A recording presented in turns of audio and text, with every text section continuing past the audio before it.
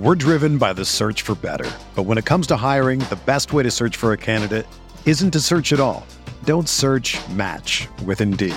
Indeed is your matching and hiring platform with over 350 million global monthly visitors, according to Indeed data, and a matching engine that helps you find quality candidates fast. Ditch the busy work. Use Indeed for scheduling, screening, and messaging so you can connect with candidates faster. Leveraging over 140 million qualifications and preferences every day, Indeed's matching engine is constantly learning from your preferences, so the more you use Indeed, the better it gets. Join more than 3.5 million businesses worldwide that use Indeed to hire great talent fast. And listeners of this show will get a $75 sponsored job credit to get your jobs more visibility at Indeed.com/Blue Wire.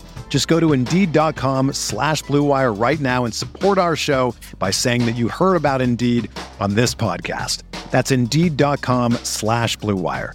Terms and conditions apply. Need to hire? You need Indeed.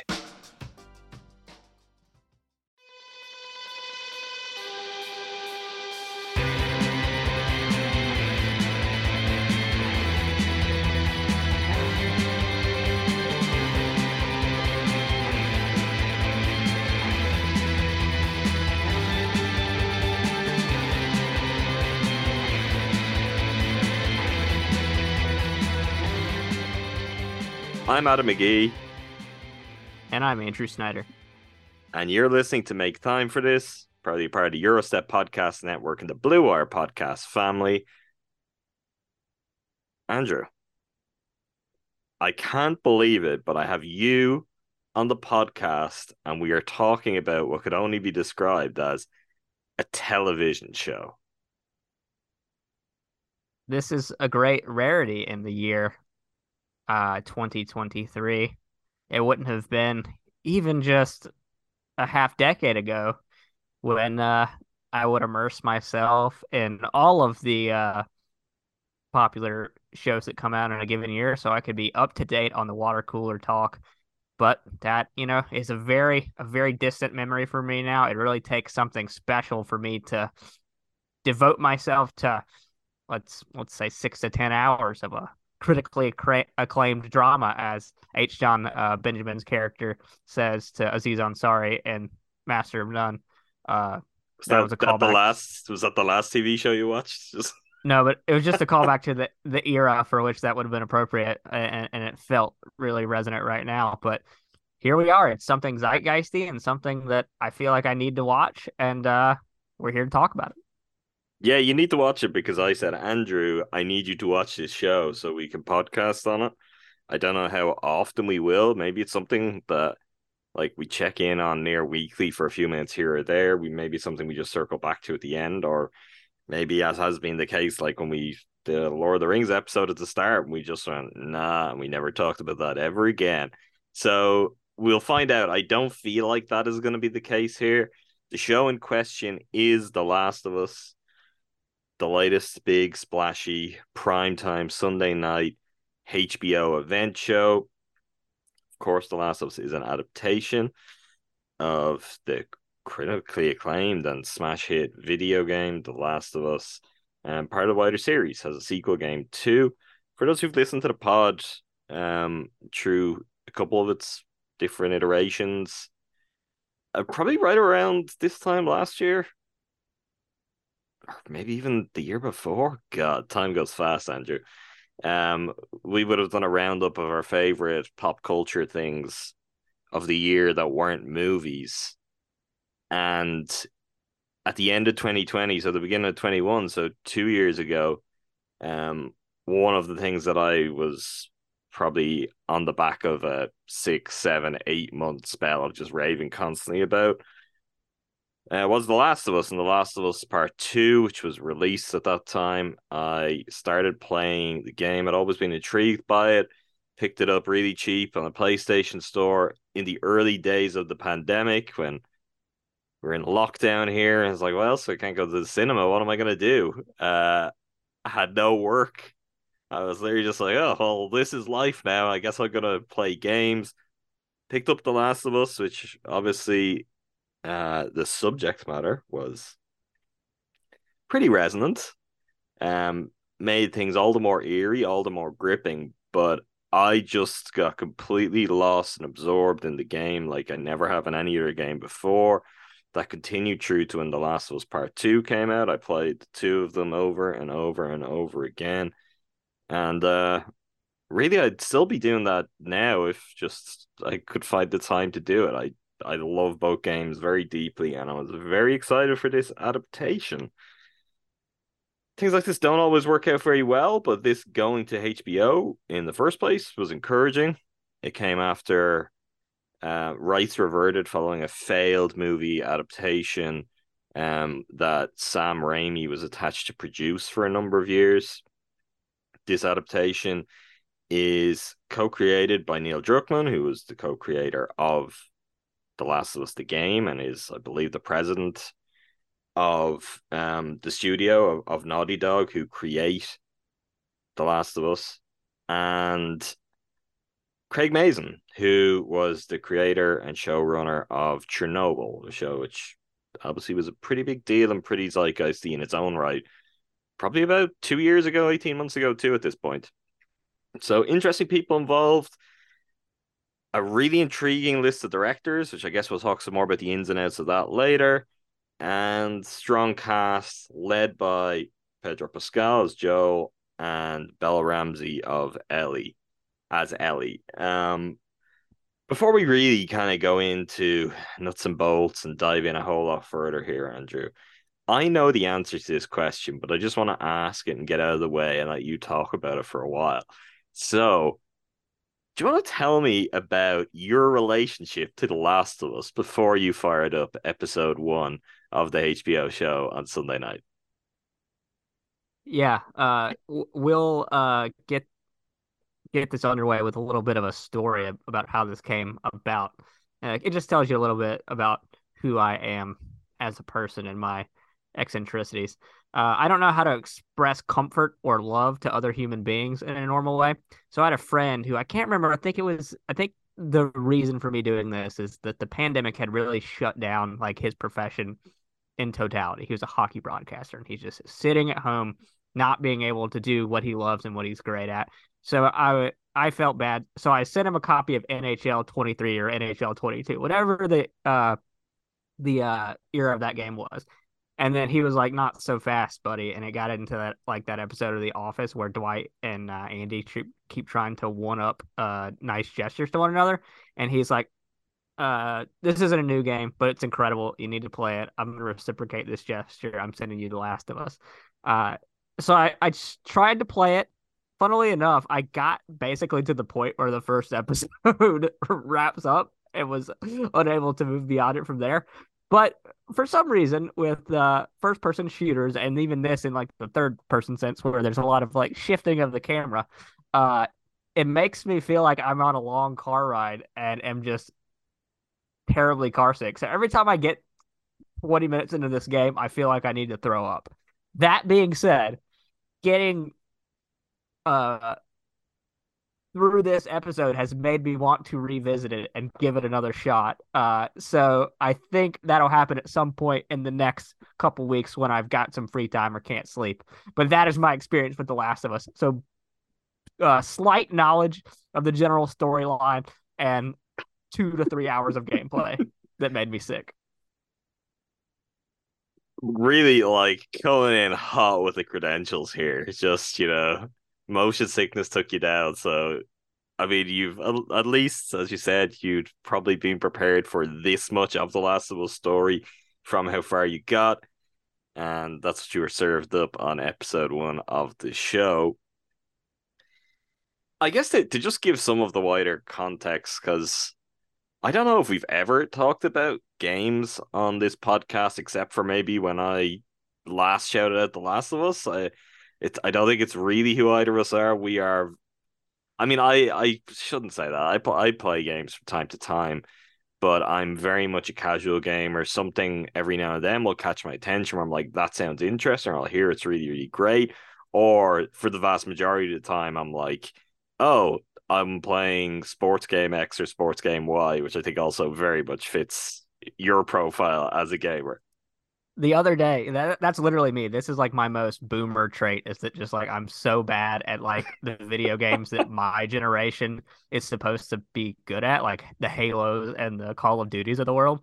The other day, uh, I was like, I'm looking at my the screen on my Xbox, and seeing which games I have downloaded, all sports games. Uh, a couple weeks ago, I just picked up the new PGA Tour game.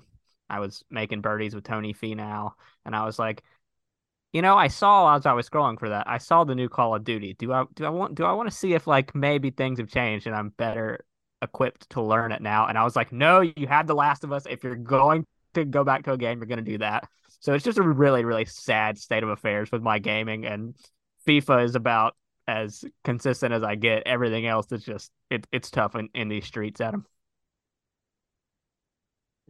Sure is. It's tough in these streets for you. For me, the Last of Us and The Last of Us Part Two, which I kind of blur into one because I didn't come to playing the game when it was first released in 2013.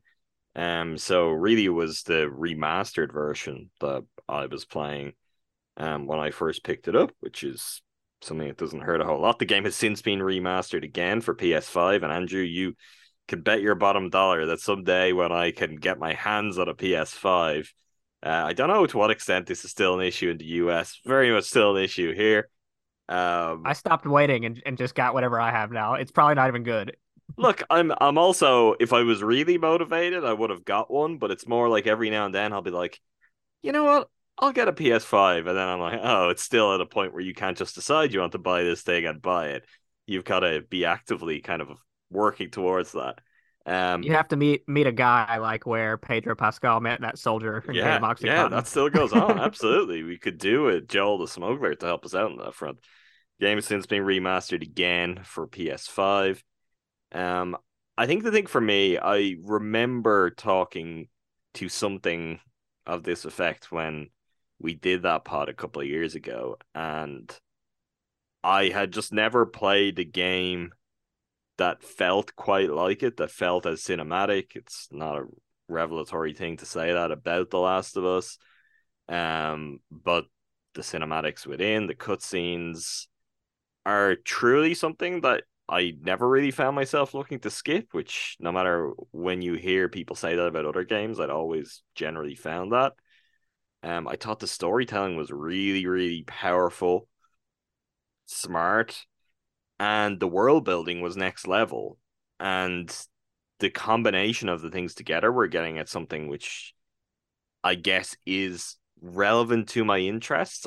I do from time to time like some dark post-apocalyptic storytelling, Andrew. It's definitely something that I would say is in my wheelhouse. Um, and this very much kind of fit into that while also bringing elements that, again, when I first started playing this in the middle of a global pandemic, were all the more potent, we'll say, and led to a much greater high from playing the game. And I think there haven't been too many things in any form of media. People hear us like collectively come on this podcast and sing the praises of things all the time and advocate for things we love. Very, very few things, including movies, have landed with me the way that those two games did. Um, so to set up coming into a TV series, that's a pretty dangerous place, and it's obviously a place that a lot of people are going to come to this from. Um, there is the undoubted baggage that the history of video game adaptations is truly and utterly horrific. It is not an area where, whether it be film or TV, there is something even resembling an okay track record. Generally, these things end up being very, very bad.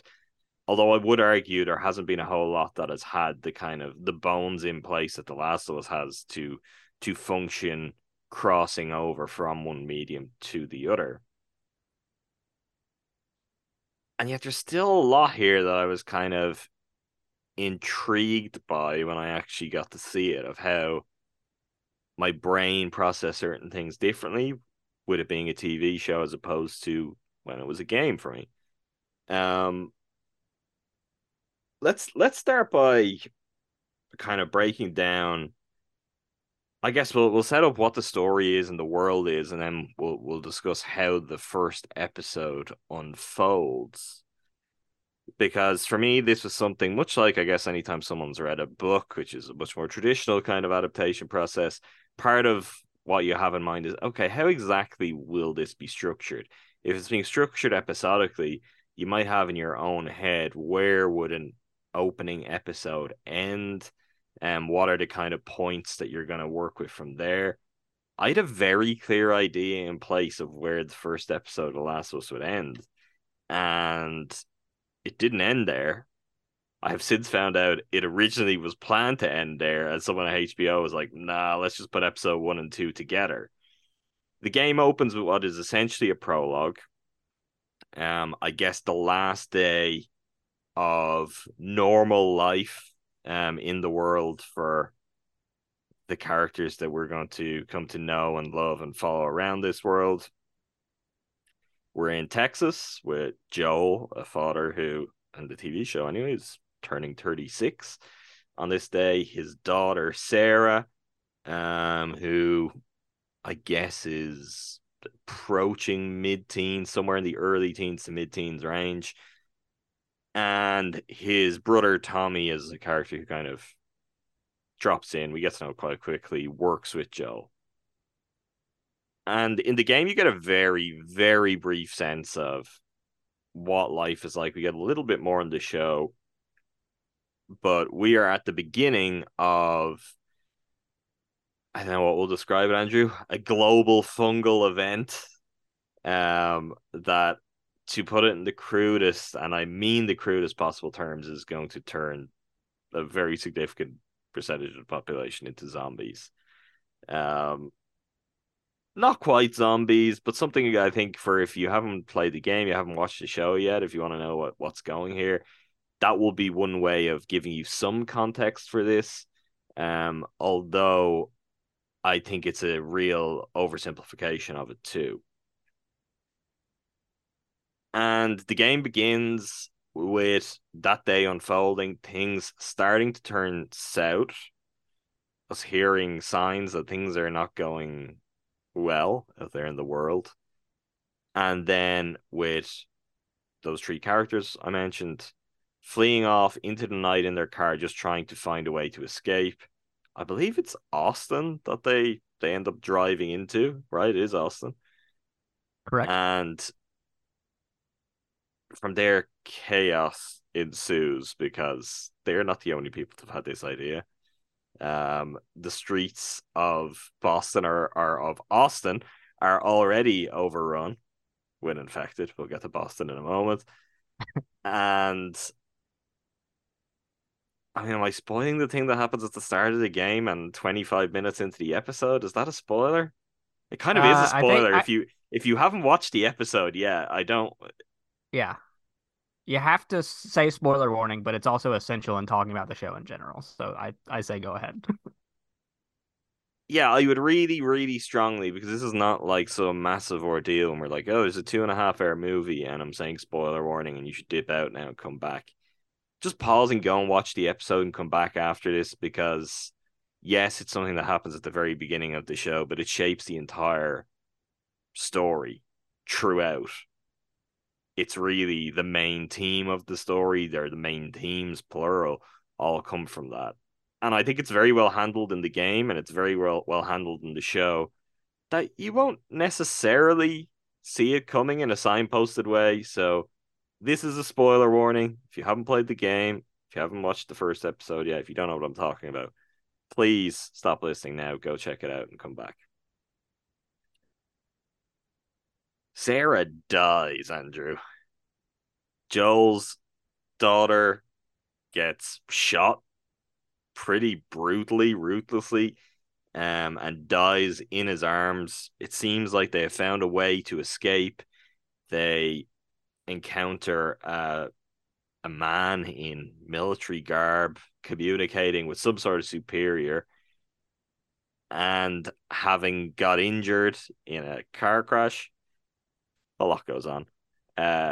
Sarah is bleeding. She's not able to walk of her own accord, and yeah, I guess it looks pretty suspicious, a little bit scary in those times. So this soldier's instructed to just kill them.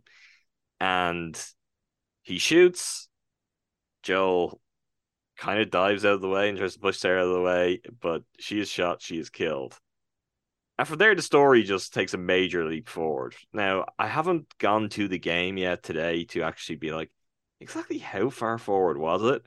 In the show, it goes 20 years, which is a lot, and it's honestly too much because it makes Joel and it makes Pedro Pascal 56. Which is Uh, slightly puzzling. And the only purpose it seems to serve is that, opposed to when this game came out in 2013, and they fast forwarded to 2013, they are now doing that to the current day. But making Joel 56 does kind of reframe almost everything about his character and about his physicality, and also, I mean, maybe I'm wrong here. I don't believe Pedro Pascal is 56. He's 47. I already looked into this because I had the same thoughts as this was So going on. the 2013 that it would have been, I mean, is the perfect jump. It's completely right for when they were filming this. I don't know why you can't set this in 2013. That is not really that much of a period setting. I'm trying to grasp if there is a particular, like, we get a shot in the classroom of George W. Bush as president. And I'm trying to work out really if there's any need for that. Like, where we need to root this moment in 2003 for the larger story. I don't think there is. So it's not really something that I think is going to be a factor where we're going to care about it beyond this. I just thought it's a choice that I couldn't immediately make sense of, why you're essentially adding an extra 10 years on and you're making Joel that age. And also, as a result, you're separating Ellie further from when this broke out in terms of her generation as well. So interesting. One of the things that really just kind of jumped out to me is I was like, oh, that's a, like, you've made a very clear choice there. Cool. I support and embrace that if you're gonna adapt it into a TV series. I just don't know why exactly. Like, is that just purely some executive was like, people need to feel like this is 2023, like this could happen to us right now? I don't know. Or was it something that they thought you can't set an event like this in a pre-COVID time now? I'm not entirely sure, but something that did stick out to me, and immediately I was dealing the mat, and I was like, he's 56. Yeah, I had the same thought, and even I, have less of a relationship with the game, so I don't know how it's going to change the emotional tenor of his character down the line. But the funny part is that just the versatility of Pedro Pascal's ruggedness when they're sitting around the breakfast table, and he's like, "Yeah, I'm turning 36." I was like, "Yeah, okay, Yeah, hard yeah. hard life, whatever it may be." And then when I he's believe it more than 56, to be honest. but even so, when he's got his gray hair and he's dropping bodies into the thing, I'm like, yeah, sure. But he's handling all of this emotional repression well. He looks great. He's 56 and he's still hot as ever. He's aging like Brad Pitt. So that is I essentially don't the prologue to the game, and that is to me where the first episode should have ended.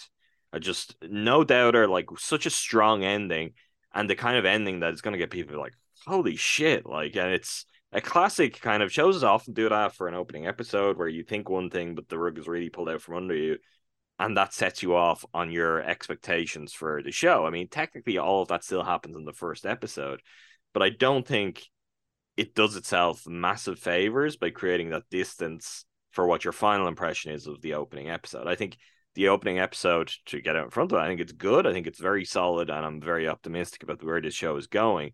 But I also think it would have been much more impressive if it ended there, and it would have packed a punch. I even like some of the details with the neighbors. What was that guy's name?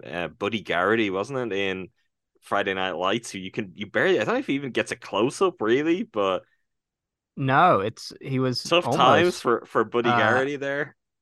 unrecognizable. I can't remember the actor's name, but Is uh that his name? Am I remembering the character name right? that's the character name. I used to know the actor's name. Brad Leland. Yep. That is him.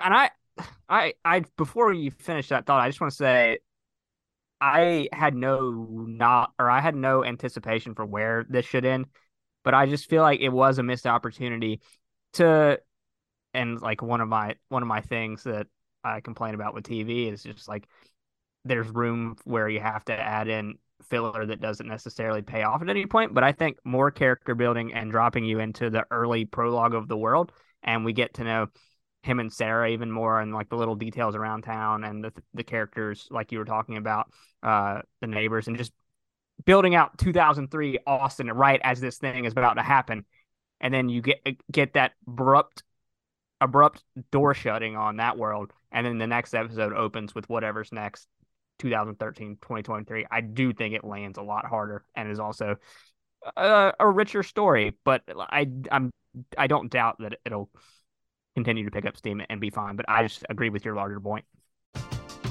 We're driven by the search for better, but when it comes to hiring, the best way to search for a candidate isn't to search at all. Don't search, match with Indeed. Indeed is your matching and hiring platform with over 350 million global monthly visitors, according to Indeed data, and a matching engine that helps you find quality candidates fast. Ditch the busy work. Use Indeed for scheduling, screening, and messaging so you can connect with candidates faster. Leveraging over 140 million qualifications and preferences every day, Indeed's matching engine is constantly learning from your preferences, so the more you use Indeed, the better it gets. Join more than 3.5 million businesses worldwide that use Indeed to hire great talent fast. And listeners of this show will get a $75 sponsored job credit to get your jobs more visibility at Indeed.com/Blue Wire. Just go to Indeed.com/Blue Wire right now and support our show by saying that you heard about Indeed on this podcast. That's Indeed.com/Blue Wire. Terms and conditions apply. Need to hire? You need Indeed. I think this is probably a stupid question. I know the answer to it, but it's the first episode of a show, so I'll ask it in case. Did you watch the first episode of Station 11? Have you seen any Station 11? I have not. A very good show, a show that I don't think I liked as much as Consensus. And maybe part of that is I was bowled over by the opening episode of that show. And there are very much common elements. There's some shared DNA here between the two shows. They're exploring their subject matters in a very different way, but there are some commonalities there.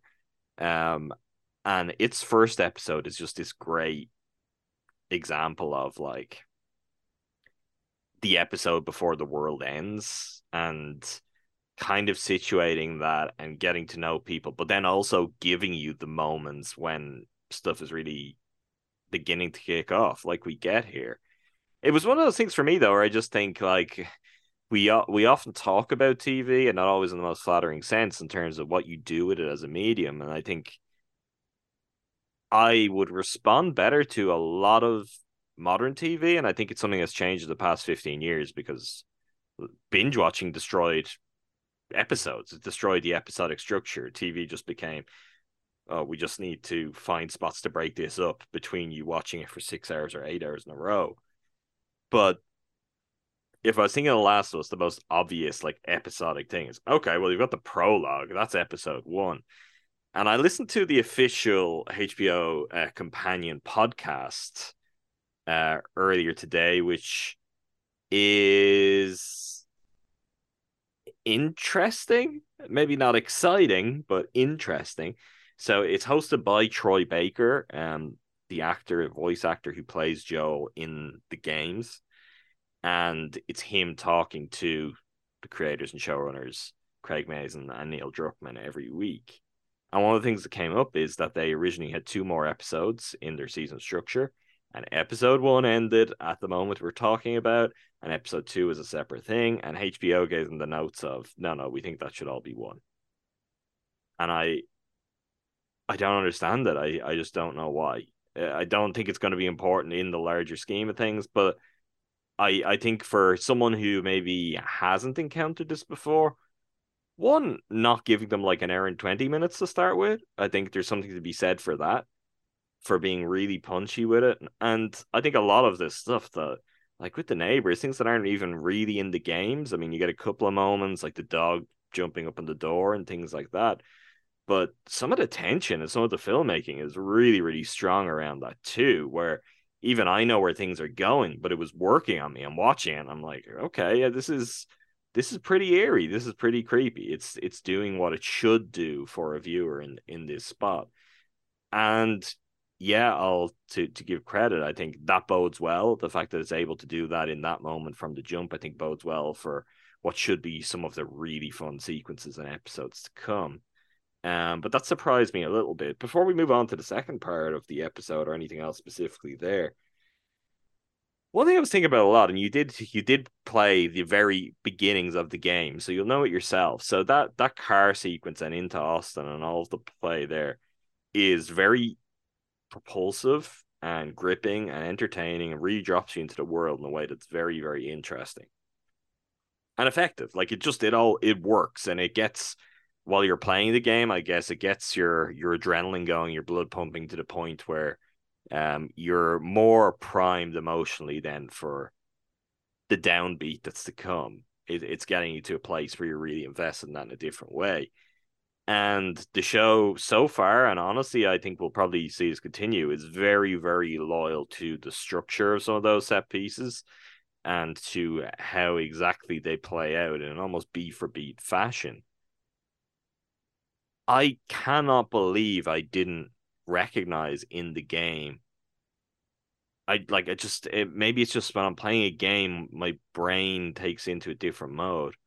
That sequence is a rip off of the car sequence in Children of Men. I can't believe it.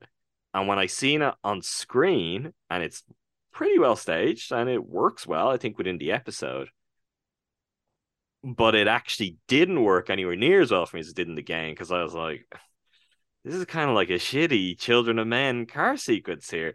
We need like Quaron in there to direct this and to really kind of ratchet it up a bit. We need that camera spinning around. And that was one thing where I've been thinking about it quite a bit since, just in this idea of something that works in a game. And when you bring it to the screen, of how it takes on a completely different meaning and you view that like they're nearly identical, shot for shot identical, but one plays very well in the game. And I think the other one on screen, there's sort of for me, and I'm very much aware of speaking for me, I have an expectation or instantly I have a different frame of reference and comparison point where I'm like, that's cool and all, but there's a better way to do that sequence. There's a more thrilling way in a cinematic, televisual, whatever word we want to use, sense to capture that exact sequence. I don't know, am I crazy or does that make any sense at all? That when you see something that is really effective and I like very much in the game, and I think it works in the show, but all of a sudden this thing it's TV, it's movies, it's there, and that kind of crossover form, like the visual language, then your brain is rewired and you're looking for something slightly different from it than you once knew of and accepted of it. Yeah, I think so what I'm going to say sounds meaner than what you just said, but I don't mean it in that way. Because I had a similar thought, but the way my mind kind of walked down that path as it was happening is I felt like it was the best version of like one of those like immersive rides at Universal where they like put you in the movie scene. So especially when they're like getting the truck into reverse and everyone's running, that's what it felt like. So it didn't well, I'm Have you not saying seen it wasn't Children of bad, Men, by the way, or have you seen it recently? not recently at all. But I've seen it. So so I'm not necessarily having that direct point of comparison, but it just is the the way it does feel like gamified to a degree to where something's just slightly off. I'll go back on YouTube and watch that sequence for Children Oh of Men yeah, when you can't go wrong. I mean, anyone who hasn't seen, and if you're into this, I think like broader ideas and kind of subject matter. It was like at that moment, I was like, how the hell have I never thought of this? That clearly, like Neil Druckmann must have seen Children of Men and be like, holy shit, I want to make a game that's kind of it's doing some of that. It's in that world, and it's kind of I mean, there are plenty of iconic sequences from that film, but for me anyway, the most iconic is the sequence with the car, and you've just got kind of other cars involved. You've got kind of chases, you've got people running. It's dealing with a lot of that kind of energy that certainly comes to the fore there. Um, yeah, I And don't know. It's definitely one where I was kind of like, oh, right. And maybe it's just one again to go back to the conversation at the start. It's like it doesn't happen very often that games get made into something that one honestly has kind of really meaningful care or attention to detail or ideas behind it, that has someone like HBO investing in a big way and putting it in a kind of prime time premium spot in their schedule and in their wider plans. So maybe it's just like it never occurs to me otherwise, but it was very much one of those things of, okay, well, this is for as cinematic as the game is, like describing a game as cinematic, one is unfair because you're bringing a completely different medium instead of tools into it. And I do that because that's the form of media I respond to most. But it's also, you can't rewrite one just straight for the other. And it takes a level of creativity and it takes some good understanding. And from all of the early reviews, I say early reviews, a lot of critics have seen every episode of this series. It pulls that off. It clearly isn't afraid to be like, well, this is a TV show. The pairing of someone who is a successful TV showrunner plus the creator and director of the game is also an interesting one where you should, in theory, be able to get that balance, be able to make that work out. But just a sequence that, like, from the moment I heard this show was going to happen, I've been looking forward to, and I enjoyed it when I saw it. But I also, my brain was just kind of firing off in other directions where I'm like, oh, this is good, and it is what I expected. But it's also, when I see it like this, it's making me kind of consider what it is and how it could function in this space. I guess that's both a strength and a weakness from where I'm going to be coming from for the rest of this season, because I don't have a point of comparison to not necessarily be disappointed by, but to be putting these two mediums up against one another and judging them based on the one that I experienced first. You answered a question I had for you, so we don't need to get into that. What's the question I had was, are there any other set pieces that you've imagined? Okay, now I'm going to see these on screen, and will they pull them Oh off? yeah. But it sounds Oh yeah. I mean there's moments in the game that are pretty breathtaking. There's one particular sequence in the game, one I guess to change up the language to something that is a little bit more fitting for it. It's essentially a level in the game which is just absolutely fucking terrifying. Just proper jump scares, but also incredibly difficult. It will bring me out in sweats to think about when I was first playing it and trying to work it out now, Andrew. And I think, again, there's something very cinematic. It will look different. That's something that I've probably come to understand and expect now. But you can absolutely make that work. You can make it work, and I fully expect there will. So there's going to be some really cool stuff in it. I think it's something that is nice the game has to work with. Like, the game has moments that are legitimate kind of horror moments without being a horror game. It's very much grounded in humanity. Um, and I think that, again, should in theory convey and translate very, very well to a TV series. So I've got great confidence for that. I guess the reason that HBO did say, let's put this episode 1 and episode 2 together, is probably a pretty simple one, which is they've got Bella Ramsey cast as Ellie. Ellie is going to be the figure who is most significant, really, in this entire project, that people are going to gravitate to, get to know and love, and follow her journey. She is really she is the center of the story in every level. And she was Lady was it Lyanna Mormont? I'm trying to remember what it her was. was Yep. it was Lyanna, right? Yep. on Game of Thrones. Everybody absolutely freaked out about this little child and how bold and brave she was as this kind of fearsome leader standing up in a room of so many powerful figures and characters in the world of Game of Thrones. Um, Kind of interesting, just as like she essentially became a meme. Like her character became a meme, but she became a meme to the point where it worked in that she gets cast for a role a few years later, which is very much, oh, really sharp tongued, strong, feisty, young female character. Um,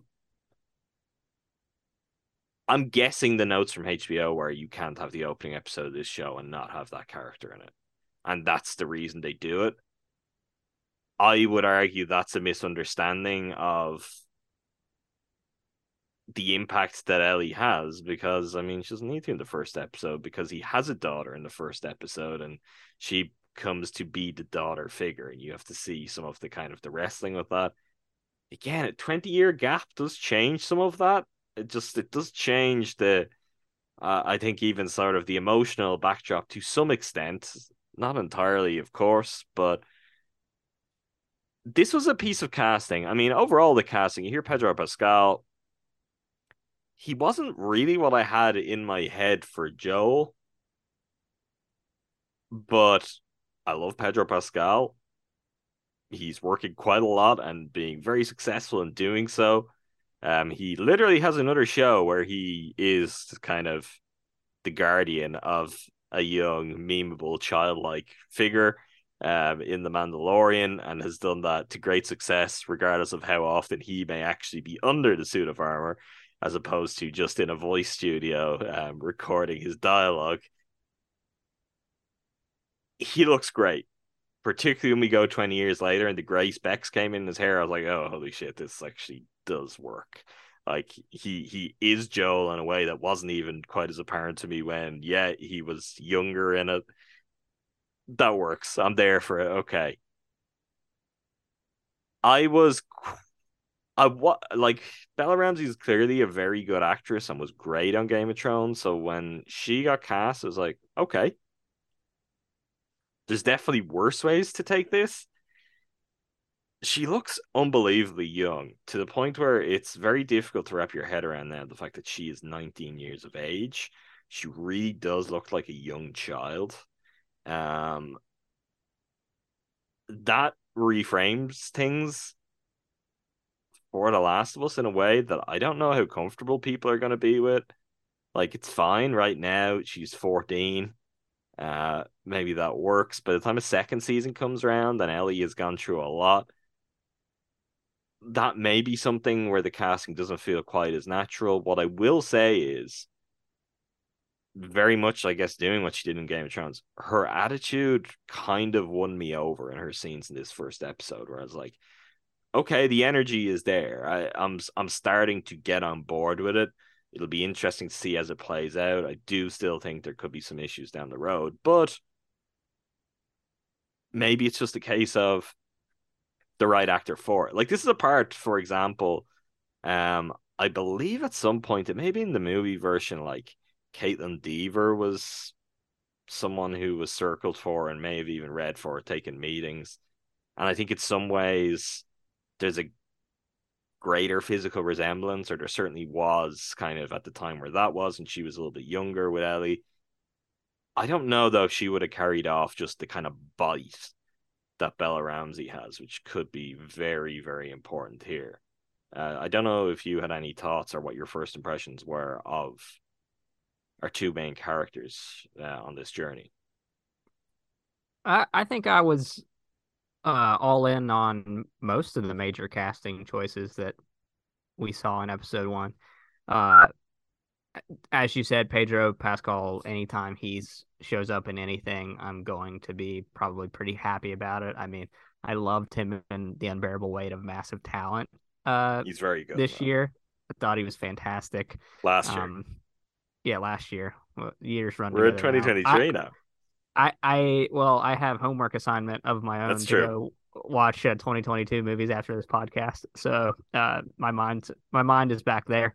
Um, I guess if Pedro Pascal is in a television series, that's one way to get me to see it because The Mandalorian is another show that I'm actually like caught up on with everyone else. So that's a rarity. I think he does bring that uh edge of stoicism, but also simmering rage and just like there's an emotional well there that can spring at any time. And he showed that in a few different areas. Obviously, his character um, carrying a lot of that baggage that we see in the prologue and the way that his kind of caretaking nature returns to him through this journey. I'm guessing is going to be a lot of the emotional storytelling.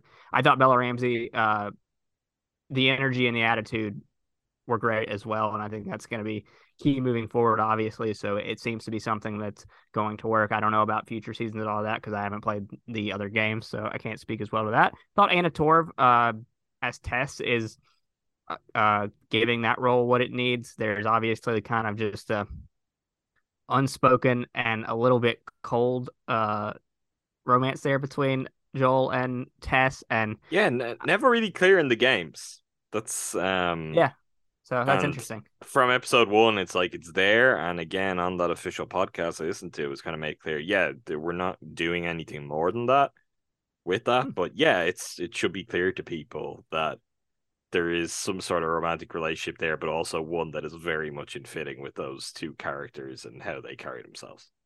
Yeah, it feels very much, and this is through the performances there, that there's, reading between the lines, there's care and loyalty there more than some kind of just like big love story. It's like we're here in this situation and we might as well go through it together kind of Yeah, thing. but born out of the situation, which is probably something that maybe it's just like maybe they felt like they dropped some more breadcrumbs down in the games too, but makes sense, like kind of forced companionship, and maybe it makes even more sense if you do 20 years later, where it's like, yeah, for all these people to like to be just hanging in there at all mentally, they're gonna need something. They're gonna need to find some kind of people that there can be some level of relationship, there could be some level of understanding with, because otherwise you're looking over your shoulder for the fungus coming to get you, Andrew. You're looking over your shoulder for everyone else, for all the humans out to get you in this kind of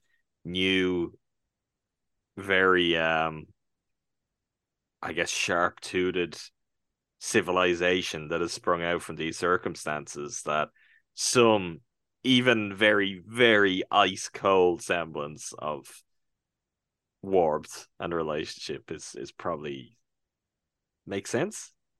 Well, it makes a ton of sense, and it makes in my mind, I was instantly comparing it to a show I did not watch all of, but it's when Lori and Shane start getting together in Walking Dead. I can't remember what season that is, and it's just like this just does not like you're in a zombie apocalypse. This is not like the tenor of what a relationship would look like. And a lot of times on that show, it's just so strange. And this feels just like the coldness there. I'm really here for, and I think It's like it everyone's dead continues inside at this point, is really, I exact guess. exactly. And I think that's what I'm looking for all of these performances for the characters that we know have lived through everything up to this point is a degree of dead insideness. Whereas I mean, honestly, if you were born into this world as well, I imagine that's good. It's like the post social media age of generation. Except this time it's fungus that's here to kill us. Right, Ellie's like TikTok generation is essentially what's going on there. Exactly. Exactly. Interestingly, you mentioned The Walking Dead. It's probably interesting. It's the first time it's come up, though we've taken this long. It's probably because I don't have a whole lot of good feeling towards that show and what it became. I watched at least the first 3 seasons or 4 seasons. I mean, when it first came out and the Frank Darabont of it all, and really in a entirely different age for TV, it was a big deal. I think the first season was pretty good, and they had this problem of, where do you go? How do you keep this thing going? Which, as a general rule on TV, once you start asking yourself that, you should finish it. That seems to be the way that should play out. This is something that we know it's going to be 2 seasons. Guess it's not impossible if Naughty Dog make another game at some point that an additional season could happen way down the line. But I've seen already, just like I've seen tweets or replies to reviews of tweets, and people are like, "Oh, this just seems is this not just The Walking Dead?" And I really cannot stress enough that this is not The Walking Dead. I the weight of what is being explored here is very, very far removed from that. Also, I think just like The Walking Dead is a show about zombies. This is a show about humans trying to like hold on to some semblance of their humanity and of their instinct to love or be decent in a world where they could be a zombie at any moment. I do think you could say, oh well, both are present in each show, but there is a difference there. I shouldn't say in each show because Andrew, I have seen one episode of this show, but I know how this story plays out, at least in its broadest strokes. And unless they do something really drastic, I think that will probably show out by the time it's finished. Also, I think people who watch TV will understand that being able to tell a story like this on HBO is very different from doing it on AMC. Walking Dead, right? Yes, AMC. Um, how are you feeling overall about this, though? Because I don't like this is not a to the earlier point. I think that this could have been a much more powerful episode if they finished at the earlier point, or if they decide to flesh out that part of the episode and leave what follows for week two. Um, I was quite happy with it. I was like, I feel like it's in good hands and they're going to do a good job of this. Didn't hurt that I saw. I watched on HBO Max, and then the kind of in the next few weeks or something they had rather than just next week on. I was like, oh, but you were getting some of the really kind of broad, dystopian, deserted cityscapes, which are they honestly look like they're lifted right out from the game, and to me are some of just the most magical elements of the game is how these cities are reformed, reshaped, how the characters navigate through them, and how I guess society crumbles and rises up in different ways in those spaces too. I'm very, very excited to kind of see all of that on screen in a way that it actually seems like they're going to do some justice to it, whether it's um, Boston at the moment, and it's Salt Lake City is another place we'll certainly see, Wyoming, and then into season two, Seattle is pretty breathtaking, and I really, really was into that in the game. It's funny you say that because I didn't know it was going to. Uh, I didn't know you were going to say that because I was going to say something that might have been a spoiler because I know we get a stroll into the Seattle Seahawks stadium or something at some point if I remember watching my brother play that correctly. Yeah, I'm trying to think Um, now off the top of my head, like to what extent is it like the Seattle Seahawks stadium? But yeah, we certainly are in a football stadium at some point. my I won't mention other places this show goes because in particular season two really would probably be spoiler territory. But it's kind of it was one of the things that I always enjoyed when you get to a new location. I felt like okay, there is real care into shaping it into what its form would look like in this world, and to explore that was fun.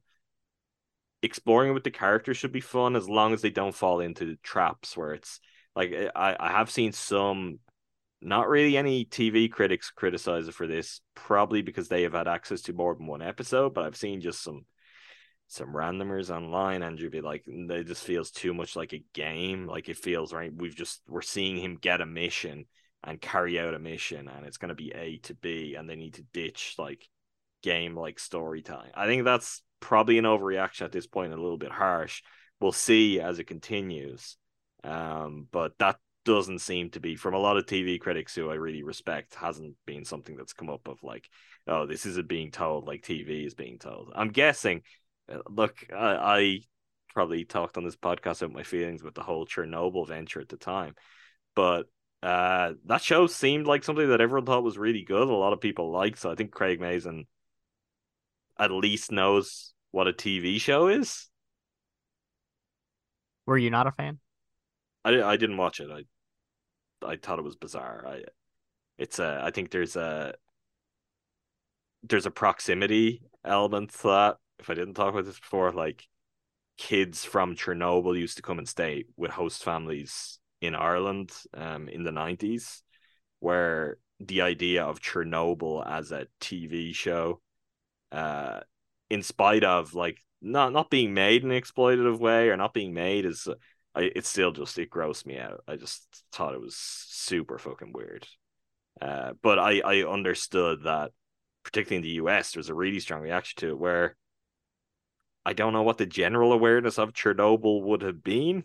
So there's something entirely different. But yeah, I know people who went to like rebuild stuff not far beyond Chernobyl. And yeah, I would have had a general awareness as a kid of, oh, that, friend of a friend, they're taking these kids who are from that area for like 2 or 3 months. So always there's just a kind of a much more, not like it's right on my doorstep, but there was a proximity thing that when a TV series called Chernobyl is being made about the disaster, sure, it's about the processes and the kind of the failings and the bureaucracy and everything else, but still, I found that a pretty weird venture.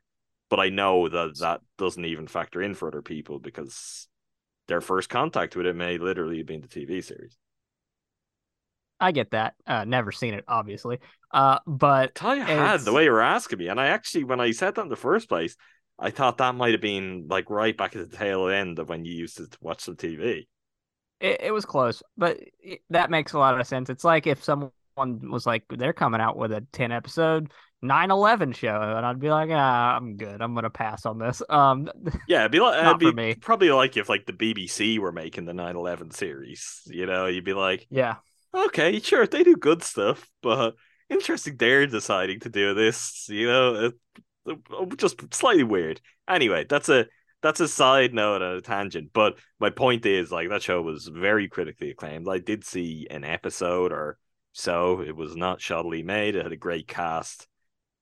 I think this whole venture is in capable hands. Like I'm not concerned about being like this doesn't know how to be a TV show. It is only a game.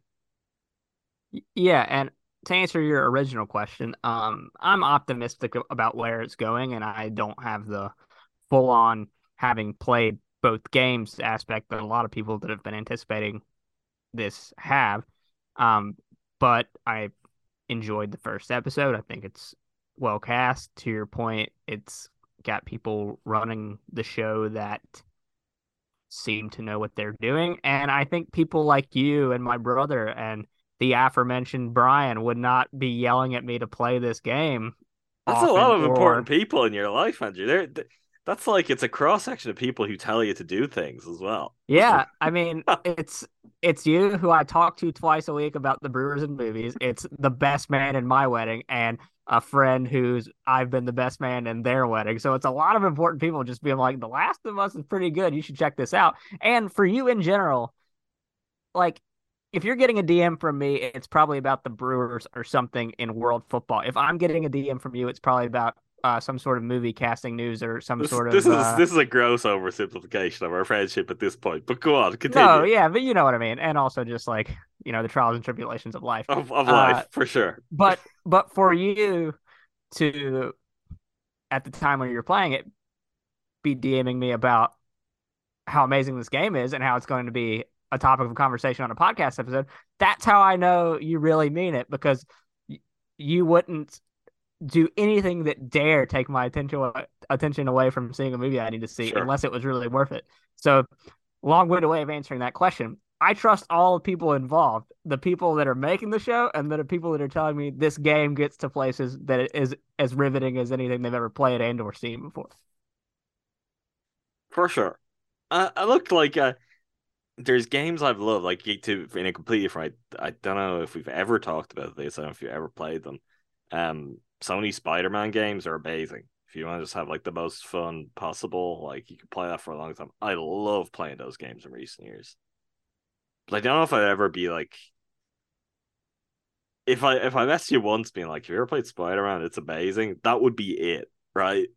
As opposed to you need to play this. Like there isn't the same urgency to it. There's like it's like, oh, it's really, really good and it's cool for what it is, and it's a lot of fun. But this, yeah, it's something that I guess I responded to in a different way. And yeah, I shared with you, and much to my disappointment, I kept hearing about the motion sickness, hearing about the motion sickness. We're gonna have to tackle it still. Maybe the show Here's itself can get you to do it. Like maybe that will be the fun thing we could do if we do find ourselves compelled to talk about this regularly, whether it's week to week, every couple of weeks, check-ins, whatever, across the course of the season. Uh, it could end up an interesting thing to be like comparing progress of, well, is Andrew up to where the show is this week? Which I'm gonna guess is not gonna happen because you don't have that much time in your hand, and I'm gonna need you to watch movies. But we'll see. I'd take the answer to that being no all throughout if at the end you're like, you know that I am gonna play this game now. And by the time season 2 comes around, I'm gonna know what's what. I am gonna play it, but I need to get some stuff done in the next week, so I'll Like re-download it. medical procedures. Uh, hopefully, anything that keeps me from having to work a 9 to 5. You're not ready I'll for go. the season 2 discourse if you don't play the game first, because it's a story for another time. But The Last of Us Part 2 is not universally popular, to Oh, say the least. In spite of being very critically acclaimed. We'll get there if we get to, get through this and we get to season 2, or if you play the game. You can dip your toe in all of that discourse. You're gonna love it, Andrew. Trust me. that. Oh, was that the Don't game that this the could be Uber this could be a driver? spoiler. This could be a spoiler. So whatever you're gonna say, you I can say it after the I'll episode. no. No, it's not a spoiler. It's very general terms, so it won't be anything like that. But the Uber driver told me it was too woke and he had to stop playing it. Is it related to that? Possible, yes, possible. And I was like, cool, man, 1 star. But anyway, only 1 star review I've ever given on an Uber. But he said a lot of weird stuff. Anyway, something I'll announce to the That listeners. wasn't that wasn't the Spielberg Uber driver. It wasn't No, no, no, Empire of the no. The Sun. guy, no, no, no, no. He's the big Amistad guy. I gave him five Sorry, stars. Amistad. That's right. He Okay. he was a nice enough guy. I just had only seen one movie in his life. But claimed to be a fan of cinema. I'll announce to the listeners that listen to our Lord of the Rings House of the Dragon episode. I did not watch more than another half of a Lord of the Rings episode. I completed House of the Dragon, was in on most of it. That's not going to happen to me with The Last of Us. I'm in from this initial starting point, and I feel good about it going forward. And you know what? I'll this weekend, play the game a little bit after watching some basketball and going to see a movie, and then I'll throw it on Sunday night to fight my Sunday scaries, and then I'll get even more scared. From what I've seen, or from what I understand, the longest episode of the season is the first one that you've seen. So I believe there's like some 44, 46-minute episodes coming. It's always good when TV shows do that. Some real talent involved here. I have not seen a list of directors paired with episodes they're directing, which is kind of a little bit curious. One of the things I'd been really excited for this series was Kantemir Balagov had been attached to direct, a Russian-born filmmaker who directed Beanpole in 2019, a film that on a podcast back then, Andrew, I would have talked about it in the year. I think probably just was outside my top 10, but a really special film. He's unbelievably talented. He's like 31. The kind of person who just would make you and I feel miserable about like, oh, look at all this guy is doing at this age. And where are we? What are we doing? He was attached I to don't need direct. any help feeling miserable, Adam, but go on. He was attached to direct. I think he was supposed to direct the pilot, and I thought he was directing later in the series. And I just saw today that actually he announced himself a few months ago that he left due to creative differences. So that was disappointing. Ali Abbasi is another very high profile art house director, the director of Border and most recently Holy Spider, a film that I'm looking forward to seeing later this week. Um, who else? There's the director of Quo Aida, Jasmila Zabanic, the Bosnian director. She was also attached to direct. Again, I have not seen a full list of directors matched with episodes for this first season. Maybe some of that isn't true, but this was a show I was really excited about that then started going out and picking off like the best young international art house directors. And I was like, holy shit, like what is this? Is this just made for me? Is this like my brain is putting this series together at that point? So I do hope at least some of that is carrying over, and that going into a second season that they continue to make really interesting directing choices like that, because just not all that common for big American TV shows. But all of that to say, I think there's a lot here that's really interesting as a project. I think dealing with strong source material, but also I have a lot of confidence in what it seems like the approach taken this has been. So I'm excited to keep watching. We'll see how it goes and we'll pick our spots. We've got a couple of pretty notable movie episodes coming up in the next few weeks. I will finally get to see Babylon. So our next episode next week will be on Babylon and the films of Damien Chazelle. The following week, I will finally get to see Steven Spielberg's The Fabelmans. I've been holding out, could have gone all sorts of illegal routes and watched it at home, but I was like, Steven Spielberg, I'm going to see your movie in a theater. Finally get to see that. I guess we'll talk Spielberg more generally. We'll talk with The Fabelmans. Two movies that Andrew he's got in, like they're in the chamber, they're ready, waiting to go. He's had the head start on me, which doesn't happen too often, and I think messes with your head in all kinds of interesting ways when it does happen. We've gone through the full, I feel, cycle and swayed of emotions of am I going to like the films or hate the films, because you get enough time to kind of try and play that game. So I'm excited to actually see them and find out where I land. Yeah, I'm excited for that too. I'm not quite in the Babylon hive, but I'm in I think you were the more in it last week from what I get from uh it. I'm not in the hive, but I'm in the it's worth your time, and it's a big swing that succeeds in a lot of areas, fails in some areas, and overall is something that I appreciate Damien Chazelle for doing. And The Fablemans just keeps going up in my mind over time. I think it's another win for Spielberg. And then Adam, maybe in a few weeks, I haven't talked to you about this. Maybe we talked to some of the other guys, and I was worried that 2022 albums, I had not done enough music last year, and then I was putting things together This guy, of this week, course you've done enough. This is what I want to and hear. I've got a pretty solid top five cooking. So I've got albums ready to go. I just need podcasts and partners. I've got albums, I've got TV shows. I can probably expand it to other pop culture things. I definitely don't have 5 books this year. I think that was something I planned on having and I didn't get to. But I've definitely music, TV shows. I believe you know, former guest, regular menace, has volunteered that he's gonna come on and help me with TV shows because we know you're not gonna do that one. But if you're down for correct. albums and we can get albums and TV shows, I'd be very happy with that before we get to our best of 2022 movies, which, not to scare you too much, Andrew, but is gonna come up on us pretty quickly at this point. Yeah, I'm working on it. I'm gonna get back in the trenches as soon as we get off this podcast. But I'm I looking forward actually, to some. you know what I should say? Because we're gonna have another episode. It's either gonna be a part of one of those episodes. There's no way we're just gonna let it go undiscussed. The announcement for the nominees for the Oscars will be next week. So That may be if we've done our Babylon podcast before that. That could be that we'll do a second one later in the week where maybe we talk Oscar nominees and maybe episode 2 of The Last of Us if we like what we see there.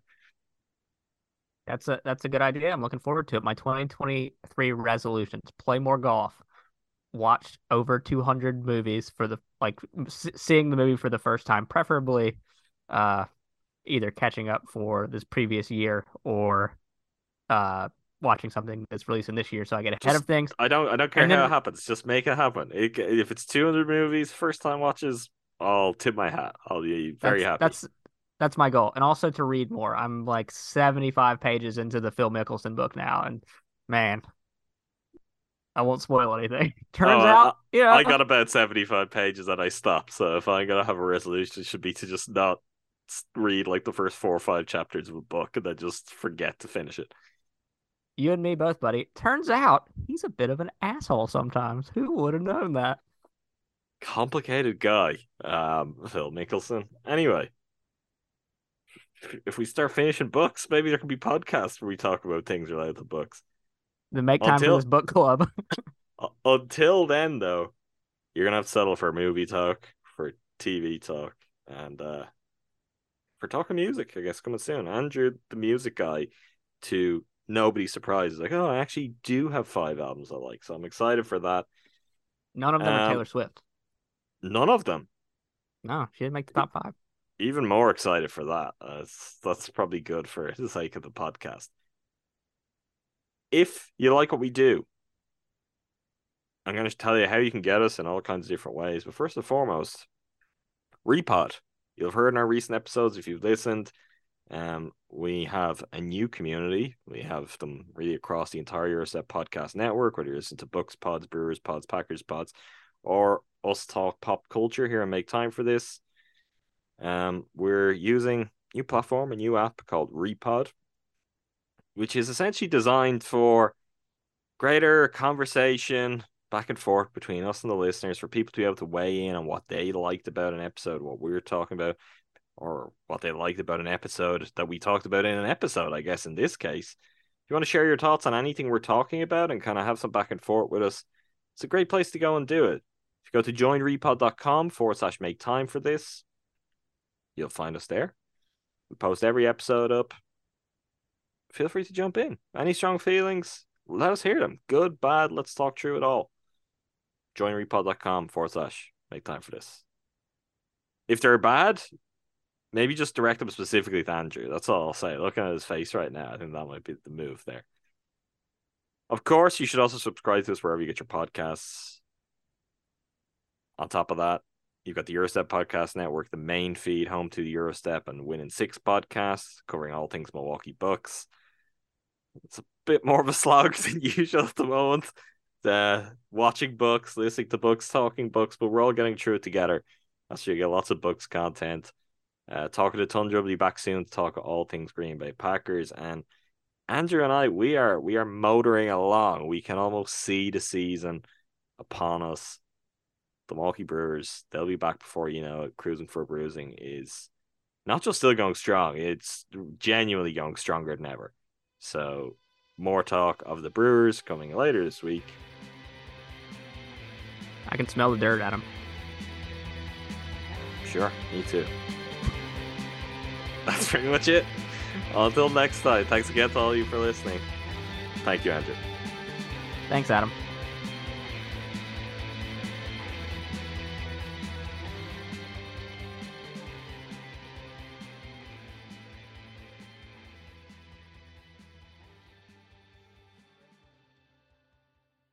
Everyone is talking about magnesium. It's all you hear about. But why? What do we know about magnesium? Well, magnesium is the #1 mineral that 75% of Americans are deficient in. If you are a woman over 35, magnesium will help you rediscover balance, energy, and vitality. Magnesium supports more than 300 enzymatic reactions in your body, including those involved in hormonal balance. From functional medicine doctors to mental well-being and female hormone experts, we all know that magnesium is the one mineral to improve all aspects of well-being and health. But which one? Magnesium Breakthrough from Bioptimizers, the trusted choice recommended by leading experts with 7 best-absorbed forms of magnesium to ensure your body receives the support it needs for overall well-being. Go to bioptimizers.com/balance today and use code BALANCE10 for 10% off. Support your journey to wellness at bioptimizers.com/balance. Magnesium Breakthrough from Bioptimizers, your foundation to optimal health and vitality.